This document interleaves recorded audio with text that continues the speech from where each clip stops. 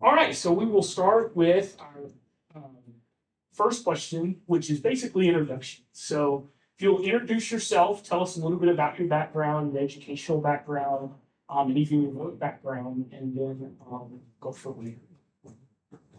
So we'll start on this thing. So okay, no pressure. You sat closest to the podium. My name is Kevin Eliason. I am the Freshwater Mussel Program Leader for the state of West Virginia. I was a D&E alum from 2013. From there, I worked at the DNR for a couple of years, then went back to school. I got my master's at Virginia Tech, then begun a PhD at WVU in 2017, and then started working for the DNR in 2020, and basically took over the Freshwater Mussel Program. I'm Chad Westfall of Landmark Forestry. We're a forest consulting shop based out of Weston, West Virginia. Happen to be the largest consulting shop based out of West Virginia, but in the grand scheme of things, we're still fairly small, probably in the top 10, maybe 15. At any rate, I got into forest consulting initially because I just enjoyed the outdoors, had a genuine love for hiking, biking, hunting, and fishing. And realized that a local college, Glenville State College, had a forest technology degree, and I applied for Glenville and received a forest tech degree as well as a land surveying degree from Glenville State, and then went on to Western University and received my bachelor's in forest resource management. During my education, I interned with the West Virginia Division of Forestry, which gave me at that time, they were offering some very unique land owner services, almost consulting type services. And I realized at that point that the service-based industry is where I wanted to be. And that transitioned into some internships with various consultants, Landmark being one of them. And in 2000, when I graduated, I went to work for Landmark, and I've been here ever since. Kind of worked my way up through the ranks from being field personnel to land manager of about 100,000 acre group of properties to now director of operations for going on 13 years. I've been here 24 years, but been at my current role, the director of operations, for about 13 years. And that all started with an internship, which we try to encourage students to apply for an internship. We enjoy the time we spend with them and encourage that heavily. Hi, I'm Robert Shamo. I work for the USDA Natural Resources Conservation Service out of Philippines. I graduated from Davis Nuns College in 2017 with degrees in environmental science and sustainability studies. While in college, I worked 3 field seasons with Trout Unlimited, mostly on Duval National Forest, who won that partnership award.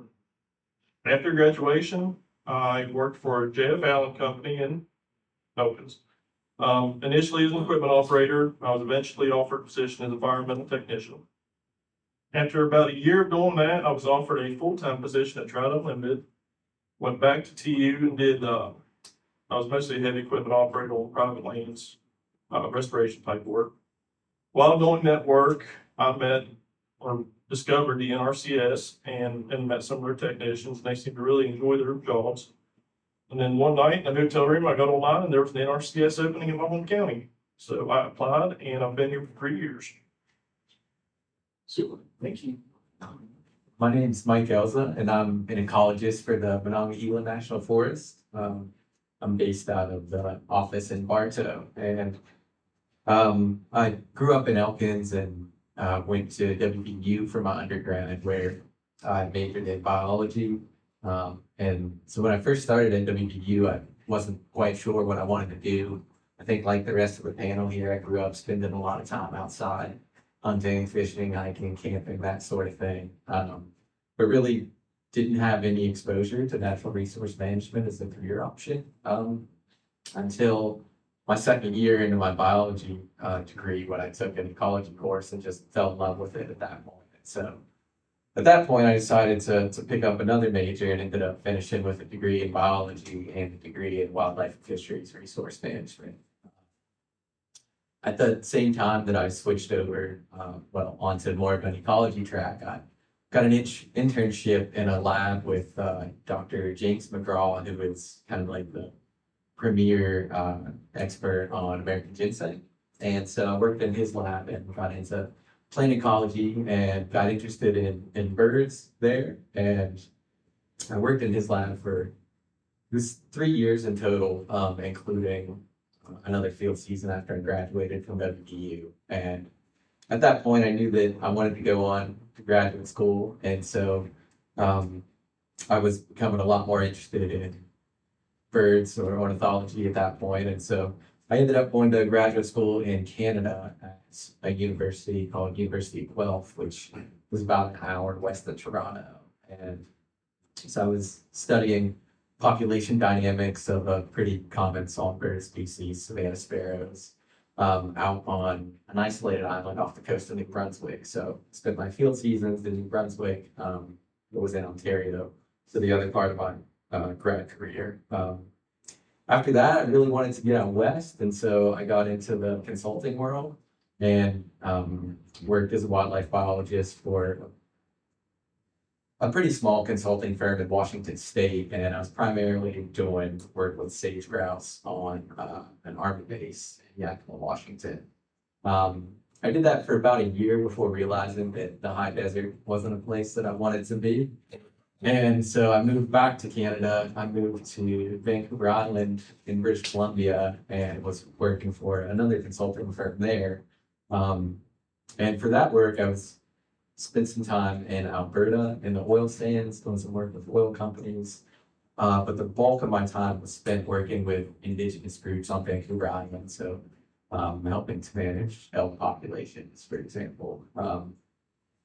But yeah, after being out west for a handful of years, I really missed this area. I wanted to get back to Appalachia, and so moved back this way. And just based off connections I had in the community here, I got in touch with a group that's helping the Forest Service actually with some coal mine mineland restoration up on Sheep Mountain, about an hour south of Elkins. And so the Forest Service is doing that work in partnership with a nonprofit called Green Forest Work. And so I reached out to Green Forest Work and just kind of made a connection.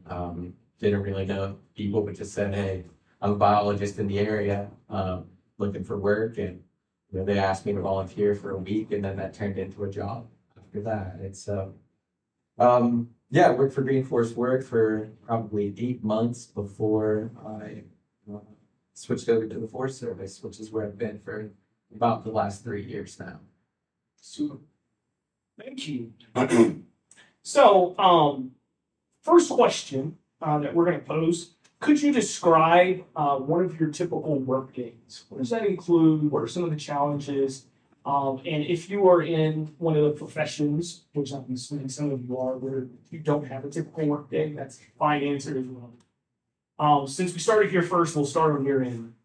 Yeah, I'm sure most people would say this, but it's kind of hard to say that this is typical, but I guess here's maybe like kind of a mix of different things that I do. So most days start with emails, catching up on kind of what's going on the forest that day, checking in with various partners we might have working on the forest. So checking in through email first, making sure there are no fires to put out. And then after that, I usually make some rounds in the office to check in with my field technicians and field going staff about what they're going to get up to that day. So kind of helping them, prioritize work, whether it's going out to do botany surveys or treat non-native invasive species, or put up like acoustic monitors for bats. So helping field staff get oriented. After that, maybe I would bump out to Sheep Mountain, so a field site where we have some mineland restoration going on right now. So I'm the project lead on the Forest Service end of that, and so checking in with the contractor, just making sure that they feel like they have the support from us that they need, making sure the work's going well out there. Maybe we potentially scout out additional work that they're gonna do the following week. So spending some time in the field, and then, maybe the afternoon would be going back to the office and realizing that, a new proposal for a new trail has come across my desk. And so as the ecologist, it's part of my job to look over the project and assess it for any potential effects to threatened, endangered, or sensitive plant species. And so what I would do is, load that project into ArcGIS, take a look at past botany survey data we have in that area, see if we might have any soil sensitivities, any rare plants that might be known there, or maybe I realized that we've never been to this area of the forest and had a survey done within the last decade. And so in that case, I would want to get a hold of one of my technicians and ask if they could, move this up on their priority list. And so, join threatened endangered species reviews for projects. And then lastly, planning and collaborating with partners on projects. So it's pretty common for me to have meetings with Trout Unlimited or the Nature Conservancy, reinforce work about future opportunities, whether it's helping them for writing up a grant or working on an agreement with them where we can take Forest Service money, put that into an agreement where they also bring money into it to get work done that way. So having them about potential work. I'm pretty much sum up a day. Super. Same for me. There's no such thing as a real typical work day. I'm essentially a field technician, so I'm very flexible depending on what projects we have going on at the time. Generally, the day starts with emails and catching up with the other two in my office. If I have any large ongoing projects, I go to those projects first in the day. I meet with contractors, meet with landowners, see if there's any issues, take notes, record progress, anything of that nature. My other responsibility is completing light engineering work, I guess would be the way to say it. So our clients are completing conservation projects to improve grazing or water usage or things of that nature on our property. So if those involve any type of earth moving, it requires an engineering design, which I will complete part of those. If all of that is completed, then I spend my time doing conservation planning. I go through our new applicant list. I will go make field visits, go meet with them, see what their objectives are, see what resources they're working with, see what resources they're hampering, and write up a plan to help them and to get us ready to put them through funding. But it changes day in and day out, it seems. Yeah, similar. But initially, when I started my career and with most of our younger employees, a lot of their work is field oriented. So depending on the weather, you would go out, inventory timber, look for potential harvest sites, just general property management, field activities. Now, as a director of operations, you bridge the gap between all of your boots on the ground managers that work with us and then all of our clients that we provide services to. So, a lot of those, fair amount of communication spent between our managers and our clients to try to help manage client expectations. Just kind of be completely transparent with our clients, make sure that the project's staying on time and completing goals accurately and to their satisfaction. In addition to that, there's a fair amount of time spent writing requests for proposals or requests for quotes for new work, new business development, things like that. So I got into this world because I enjoyed spending time outside. As you get older, that may change a little bit. It did with me, but my typical day, 4 out of 5 days are spent inside. A lot of time on the phone, in meetings, things like that. But I reserve a day or two a week just to get outside for my own personal mental health. And it's, in this position, you kind of pick and choose those days to catch the weather like we're having today. Unfortunately, we're here. That's okay. Only for now. Only for now, yeah. Only for now. So my typical day is pretty seasonal, from May to October. Yeah, out in the field quite a bit. The field for me would be our streams and rivers of the state of West Virginia. And during the field period of the year, I would be typically waking up, checking email like everybody else, make sure there's no consulting issues that I need to take care of, or schedule meetings for lunch breaks or whatever else throughout the day. But then it'd be typically driving out to a site because nothing is ever close, it seems like, within the zone. But getting gear ready, going through safety reviews for scuba diving, which is usually a good portion of what we do during the summer. And then actually surveying, which is going to be, spending time on the bottom of the river, digging up holes if we're doing quantitative surveys, looking for juvenile mussels, seeing recruitment. Or sometimes we also do transect surveys where we're looking for more adults and just visually looking and collecting everything we can. Anything that's listed, or if we have mark and capture studies, it's going to be a lot of data table.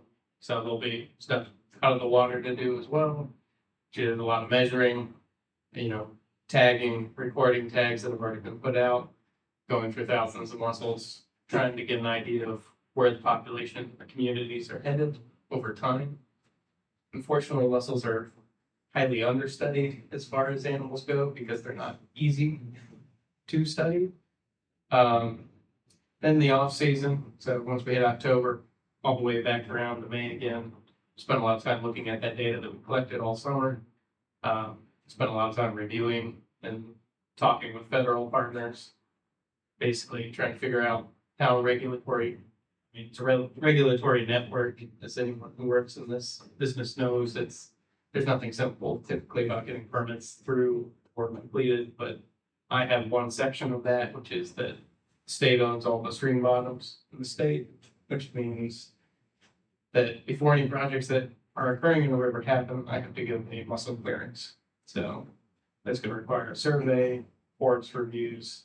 So there's a lot of paperwork involved in the off season, but as a technician, I was doing a lot of ArcGIS work in the off season.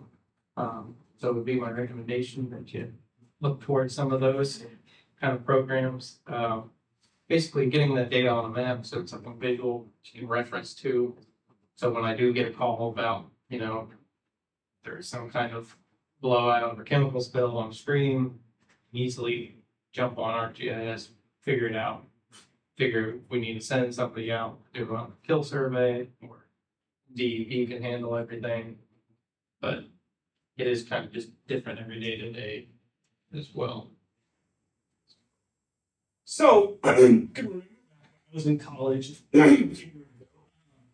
And one of the things that I remember is whenever I started working in program management, organizational theory, which at the time I probably slept through half of those lectures, if I'm going to be honest. But at the time I was thinking, I've never used this. But that by far was the most used, that was by far the thing that I used the most when I graduated. So we talk to students now, and they're sitting in classrooms. What are some skills that they need to be paying attention to while in the classroom now that will lead to them being successful in their roles if they choose based off of their background experience? So anybody can take that. We'll maybe just take 2 minutes. I could jump in first and kind of echo what he was just saying about GIS. Those skills are huge in natural resource management and would encourage, anyone and everyone to at least get some exposure to GIS. More the better. definitely when it comes to hiring, that's something that I look forward to see if they have, even if they're going to be a primarily field going technician, just seeing that there is some kind of exposure lets me know that, they can collect data using field maps, for example, another Esri brought it up, and then bring it back to the office, get it loaded online, have it ready for other people to use those data. Something else that comes to mind for me that I would attribute a lot of my success to is writing. So yeah, ability to communicate, and I mean orally, but especially written, because a lot of what I do is doing threat and endangered sensitive species analyses or writing up project plans. I'm writing every day pretty much, so really focusing on those communication skills, and those were things that I picked up in the classroom that really transferred over. Anyone else? I agree. GIS is so important in today's world. We have people don't even know what it is, and everybody's using it at all times. Being able to link spatial data with, tabular data with a spatial location is so important, and we just don't understand how often that gets used. But from a forestry perspective, it's uber important, much like the muscle, knowing what's where and if there is a problem. It's very similar in the forestry world as well. As we're managing forests, and we know that the hemlock woolly delta is progressing from the northeast, we can target forests to do a some type of harvest to utilize that resource prior to it being infected, or focus our pesticide application to different efforts in certain areas. So, GIS is very important. It can be mundane for a lot of people. In our world, pure statistics is so important as well, because, when we do inventories for clients, it's so important for them to know how accurate and how statistically accurate this can be. So stats was a class that I slept through, I'm certain, and I didn't think I would ever use it again, but I use it multiple times a day. And in the writing and communication skills, which I still struggle with, but had I not had that introduction in both Glenville and West Virginia University, I would have more problems than what I have now. And, it's all building blocks. And even though you may feel like some classes are definitely, you may not use at some point in your career, but, all of those are building blocks to get you to a point where you're marketable as a young adult in the workplace. You're marketable, and no employer is looking for that end-all be-all person, but someone that they feel is willing to learn and use the expertise or the knowledge they gained in school and in life, and to build upon that to hopefully build a career with their company, whomever it may be.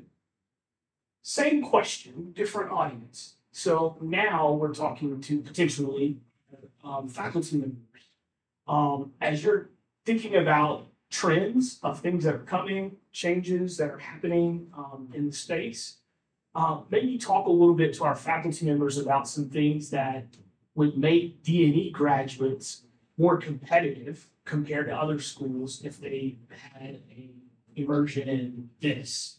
What is that? Soils. Okay. So I'm essentially, in the position I'm in right now, I am hindered from going any further within the agency because I don't have soils experience on my resume. Not a big deal, being that I wasn't an ag degree, but I think a soils class, and it ties to everything we all do up here. I do think if there was some soils experience offered at this college, it'd be highly beneficial. I would say any kind of field experience, whether that's through your classes or pushing kids to obtain internships or, just mentorships with one of the agencies in town, you can just hear it out. Being able to just see that somebody, okay, they're comfortable being outside. I mean, one of the things on my job applications, you have to be able to swim. I mean, but, just that kind of outdoor experience where it's, yeah, you've been out there, you've collected data before.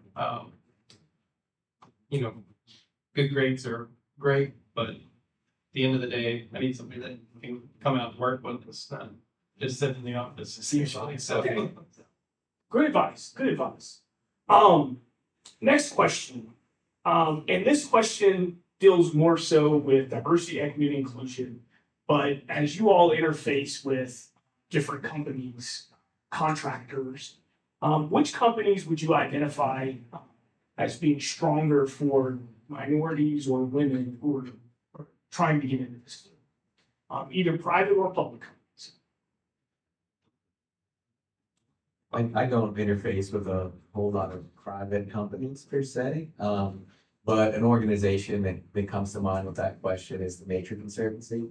I know that, yeah, they spend a lot of time, energy, and effort on just that. And so there's someone that comes to mind for me. Okay. Anyone else? Likewise, I don't spend much time with private companies, but within my own agency, I do see us making a focus on diversity, both in our programs as far as outreach and as our staffing. There's been a big push toward diversity within our own staff, so I see it all the time. And it's worked out well for us. I feel like in the forest industry, it's without a doubt, it's male dominated. We've currently got a young lady that's a forester, and she's an absolute rock star. But I feel like she enjoys the outdoors much the way I got into it, and she kind of followed a very similar path. And but we work with a lot of our clients that we're a small company, but a lot of our clients are very large companies, and with those folks, they have a lot of minorities and women within their ranks, and they got into it for different reasons, maybe come from different backgrounds, but in a lot of cases, it's they may have grown up in a more urban setting and just realized, hey, this is not where I want to be, and that's really interesting to me. The fact that I feel like I got into it because this is what I love and this is where I'm born and raised. Some of the ladies that we work with get into it because they realize that maybe they don't fit in that urban setting, and they've found places to get in with different companies. And the forest industry's changed a lot, where it's not, we think of forestry 15 years ago and you thought about wood products, lumber. And nowadays forestry is still lumber, but it's also moved in this very climate focused position, especially in the fact that trees sequester carbon. Well, carbon's a known greenhouse gas. And and now there's cap and trade systems, whether it be voluntary or compliance markets, where you can sell forest carbon in standing trees to these carbon markets, and that's where I see a lot of the women end up, and they fill those roles very well. They fair amount of time spent outside. They have excellent communication skills, and it's honestly, from my perspective, a father of two daughters. It's very encouraging to see that. Awesome. So I'm going to open it up. We've got some faculty members in the room. Are there questions that you have that you might have for the panelists? If not, I've got some more questions, but definitely wanted to give you an opportunity. So Kevin, you mentioned internships. Our students now are required to do a summer internship. So what's What's the best advice to get an internship with TNR? So I guess I can speak on two fronts there. I mean, while I was at D&E, I actually had an internship just across the street with the Forest Service, and did a lot of GIS work with Sam Landing while he was there. With the DNR, because you're over 18, we can easily get a volunteer agreement. And from there, basically you can do whatever you have the time to do. And you can find one of the biologists to take you on. I think we have several folks over there that would be happy to take somebody under their wing or have them come out for a couple weeks. That wouldn't be an issue. As far as, we also have a lot of, I don't know if your internship, they're allowed to be paid. They are. Okay. We do have a lot of, I was gonna say, we do have a lot of summer temp jobs as well. My program, we hire 2 people every year, to come out, and help with basically all those muscle surveys. But fish crew usually has between 4 and 5. So there's usually dozen to 15 temp jobs every summer. I have one question about, so a lot of you guys work for government agencies, any tips and tricks for an in, you're going to get hired in a government position? Keep applying. It took me a while to get into federal government. I figured out that if you kept applying and you, on the resume, put everything you've ever done. Don't keep it short. On the federal resume, they want to see those keywords. Put it all on there to where that computer that sorts you finds you, essentially. That's what seems to work best for us. Yeah, I'd echo that too. Definitely when it comes to federal resumes, like the whole 1 or 2 page thing is out the window. You can have the 18-page resume and that would be okay in the federal system. Yeah, put as much detail as you can into it. And really highlight your experience. Something I had written down is things that we look for: experience. So really focusing on that, and something I would say that as someone who does a fair bit of hiring, and I've heard the same from my colleagues, is experience is often more worthwhile than a graduate degree is when it comes to the Forest Service. I guess I'll chime in from the state's side of, full-time hiring is the first person that's going to be sorting you is not going to be a biologist. It's not going to be an ecologist. It's going to be somebody in Division of Personnel who works in HR. So those keywords are really key, as they just mentioned. Make sure that you add as much detail as possible. If they're asking a very specific question, like, do you have this experience? Sure if you do, you make it very clear that you do, because again, it's not, if you detail some high, lingo that somebody in HR is not going to understand, they may just deny it because it didn't have the right words in it. So us as the biologists who are actually doing the hiring will never actually see your application. The other thing with the state is by the time a job is posted, a lot of times it's too late to actually apply. We have a register system where basically you register for a biologist 1 position, and then every bio 1 position that comes up, you will be asked, do you want to apply for this? So it is difficult for us to hire partially, and hopefully this will be changing soon. But I would say if you're interested with the state, you do need to try to get in with DOV and get on the state registers. Prep work. Yes. I think the same with like USA Jobs, like get your resume, get all of that prep work done. Transcripts. Yeah, transcripts. For us, we were mentioning before we started, we're brand new in forestry. Our forest tech program is going through accreditation right now. Any tips for private industry, those kids just graduating with a forest tech degree? What should they be looking for a good company? Yeah, well, fortunately, here in Central West Virginia, there's a ton of the traditional type of forestry jobs. You know, and that would be procurement, which is buying standing timber, maybe to feed a sawmill. It could be working for a state or federal agency, Forest Service or Division of Forestry. Those folks are at least the Division of Forestry side of things. It feels like they're always understaffed. DNR,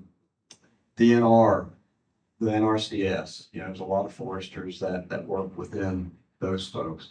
Private industry, you know, there's the service-oriented side, which is the path that I decided to take. You know, you've got several forestry consultants that operate in the area. In addition to that, there's that whole carbon market that I was speaking of earlier. And they absorb a lot of forestry students. Typically, those are mensuration-based measurements, basically the size of timber inventories. That's the kind of folks that they're looking for. But they also have people that may be compliance focused based on, you know, what forest or what certification are these privately owned forests.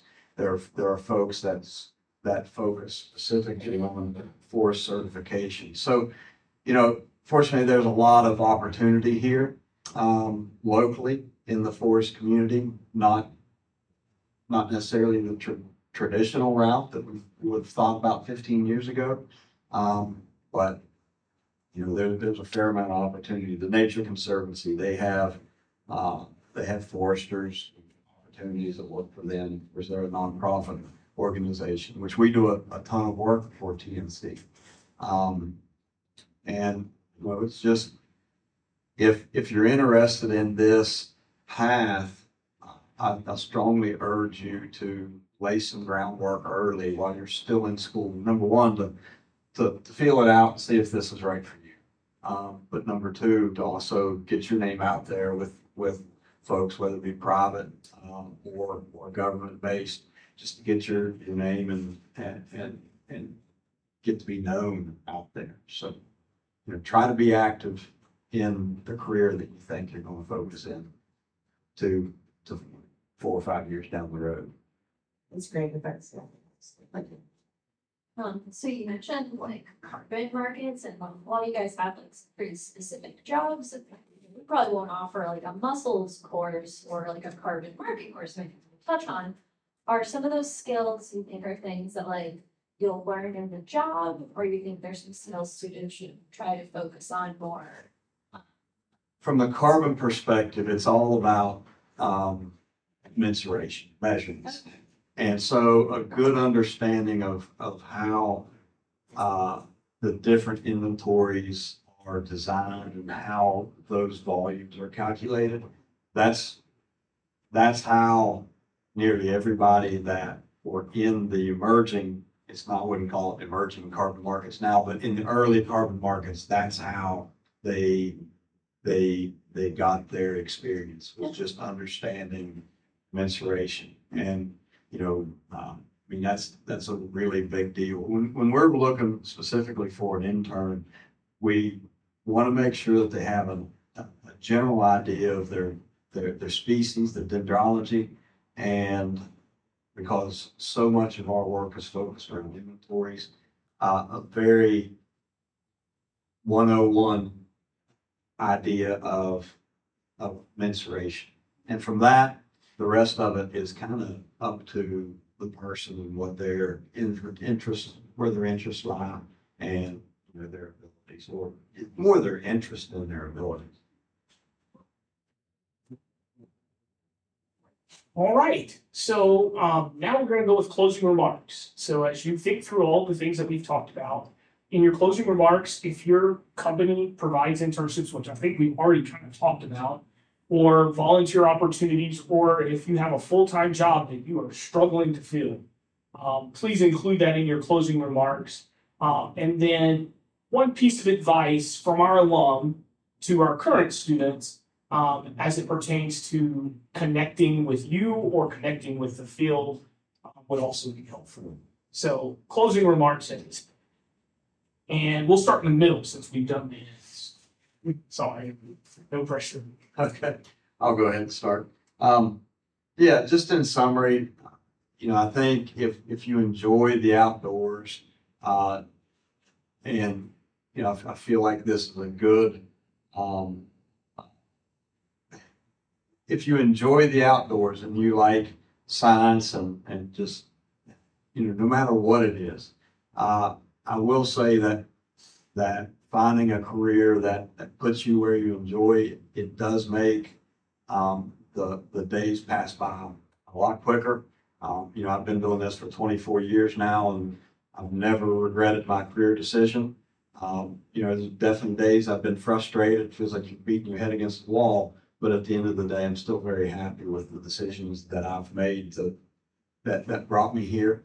And I encourage you to do that early on in your career. It's all building blocks to get you somewhere that you enjoy, that you're comfortable with somewhere down the road. So, I encourage you to immerse yourself or get experience anywhere you can, whether it's paid or unpaid, and, try to start that early. We do offer internships. Our internships are paid. Normally it's field type work that you would be conducting. And all that's kind of weather dependent, but we normally hire 2 to 3 interns, or attempt to hire 2 to 3 interns every year. We have a current full-time position. It would be a forest manager's position in South Central Kentucky. We also have a technician level position based out of our Summersville office here in West Virginia. Those are current opportunities with Landward Forestry. So that's where we're at. I'll echo pretty much everything just said. Getting experience while you're in college and trying to figure out while you're in college where you want to go is very important. I'm sorry, can I pay you to say that again? One more time for the camera, so that they get it. Getting experience while you're in school to figure out where you want to go is very important. I think that was I attribute where I've ended up due to that. Working with Trout Unlimited, meeting these federal agencies one-on-one and figuring out what they do is really why I achieved what I did, in my opinion. Without a master's, it's hard in the federal workforce and state workforce, to be honest with you. So that was very important to me. Those experiences don't always have to be, a formal internship or formal payment. Volunteer days are great. You get to meet lots of different people on let's say, a tree planting or something like that. On top of that, which you said now it's required to do an internship, you should have one every summer while you're in college, especially in these fields. It's imperative to be in the field, learning those skills and getting that experience. I'm sorry, can you repeat that, Susan? Child for services? Say that again. Yeah, it's just Good stuff. it's important to learn these field skills. What's in that textbook isn't what you're using every day, but knowing how to use data collection equipment, how to use a Biltmore stick, how to use these field tools is what's important. So learning that is imperative, in my opinion. With my agency, we do hire internships through the Pathways program. So the federal Pathways program, you work as an intern while you're in school, usually 2 to 3 years. After graduation and completion of so many hours, you all automatically turn into a full-time employee. We use it in kind of a funny way. We generally use it to fill odd positions, for lack of a better word. But we have 5 to 6 of them we hire per year. So those are usually posted for USA Jobs. If you want federal workforce, learn USA Jobs, figure that out.